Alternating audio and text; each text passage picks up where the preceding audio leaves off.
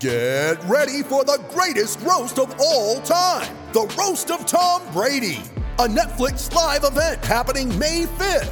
Hosted by Kevin Hart, the 7-time world champion gets his cleats held to the fire by famous friends and frenemies on an unforgettable night where everything is fair game. Tune in on May 5th at 5 p.m. Pacific time for the Roast of Tom Brady, live only on Netflix. Hello, everyone. Welcome back to another Golden State Warriors Golden State of Mind podcast.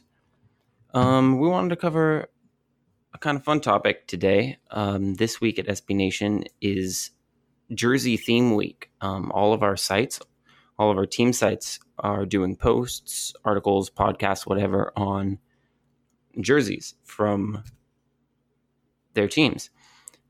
And so with obviously the season being suspended due to the coronavirus and the Warriors season likely over, as Steve Kerr talked about earlier this week, seemed like an especially good time for the Warriors to dig into some stuff that isn't basketball, because we're not going to have basketball for a while, and we're certainly not going to have Warriors basketball for a while. So here we are talking about jerseys. I suspect that most Warriors fans have a story or two about owning a Warriors jersey. Perhaps one that they got early on in their fandom or early on in their youth. I didn't get a Warriors jersey until pretty far into my fandom. When I was a kid, even though I was a Warriors fan, I did not have any Warriors jerseys. Partially because I didn't really connect with many of the players on those 90s teams the way I'm sure a lot of you did. And partially because I just liked the NBA so much at large that I kind of had attachments to other players, even though the Warriors were my team. I had a lot of jerseys as a kid that were hand-me-downs from friends who were older than I was and grew out of their jerseys.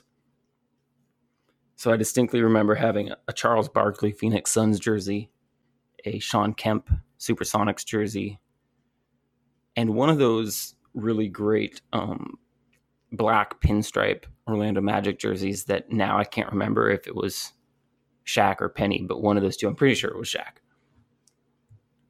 And I had some other jersey in there. I distinctly remember having 4, and they were pretty much all I wore when I was a really little kid until I got a Michael Jordan jersey. Of course, the road red Chicago Bulls Michael Jordan jersey, and that was pretty much the only thing I wore for a few years. Then as my Warriors fandom developed and I realized I wanted a Warriors jersey, was also when I realized how ridiculously expensive most NBA jerseys are. I really wanted a Jason Richardson jersey, which I never actually got. One of these days I'm going to have to get one, throwback one like Steph Curry was wearing last year to Oracle Arena. And I always wanted a Baron Davis jersey as well, but that never happened. So the first Warriors jersey I owned is actually a highly embarrassing story amongst Warriors fans. Was in 2007. I was a high schooler. Me and my best friend, who was a Warriors fan as well, went to a game in January of 2007, shortly after the Warriors had made that big trade where they traded Troy Murphy, Mike Dunleavy Jr., Ike Diogu, and I think there were some other pieces in there for Steven Jackson and Al Harrington, and a few other pieces as well. So we went to a game shortly after that trade because we wanted to see the new players. They did not disappoint, as I distinctly remember Steven Jackson getting into a tirade with the refs, getting ejected. I think he threw his mouthpiece. Nice precursor for Steph Curry there. I kind of remember him getting pulled off of the court by his teammates. He was very unhappy, and we were of course thrilled. But we were broke high school kids who had bought, $8 nosebleed tickets at Oracle Arena and driven a few hours to Oakland to go to the game. So we didn't really have the money to spend on, a Steven Jackson jersey, which I certainly would have loved.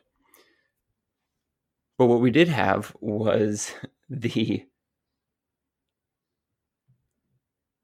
jerseys from the players who had been traded were still being sold in the stores on the concourse, just for an extremely small amount of money, because they were unpopular players who were no longer on the team. But there had been a few games since the trade, so most of the supply had dwindled a little bit. There weren't many jerseys remaining to buy. So what I ended up with was a Mike Dunleavy Jr. throwback jersey, one of the ones with the yellow with the cable car on it. It was XXL. I weighed 140 pounds soaking wet. And I got it for $9. And that was my first Warriors jersey.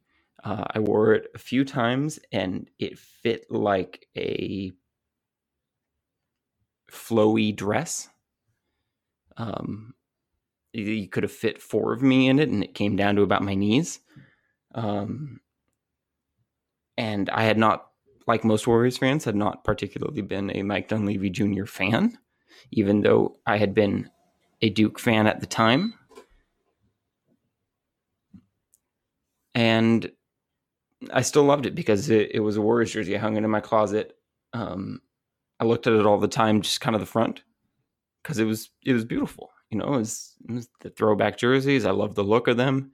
As long as I just kind of looked at it in my closet from the front and didn't see that it was Mike Dunleavy Jr., didn't have to try to wear it and confront the fact that it didn't fit me at all. And so I loved it. My buddy did a little bit better. He ended up with just the normal, clean, now just very classic white Warriors jersey of Ike Diagu. Also for $9, I believe. And actually fit him. So he made out a little bit better than I did there. Anyway, that was my first Warriors jersey. And actually, now that I think of it, that was my last Warriors jersey. I've never been a huge purchaser of jerseys other than when I was a kid and, would get them handed down. I think jerseys are one of the coolest things, but they are very expensive. One of these days, I would like to start collecting some older Warriors jerseys, particularly like a rookie year Steph Curry jersey or Klay Thompson jersey. I think those would be fun to have. And no, I do not have that Mike Dunleavy jersey anymore. It has long since been passed on to someone who hopefully has happier memories of Mike Dunleavy Jr. and a larger body to fill it out. So that's the story of my first Warriors jersey. Hopefully yours is happier. We'll be back later this week with a more basketball-centric podcast, everyone. Thank you for listening.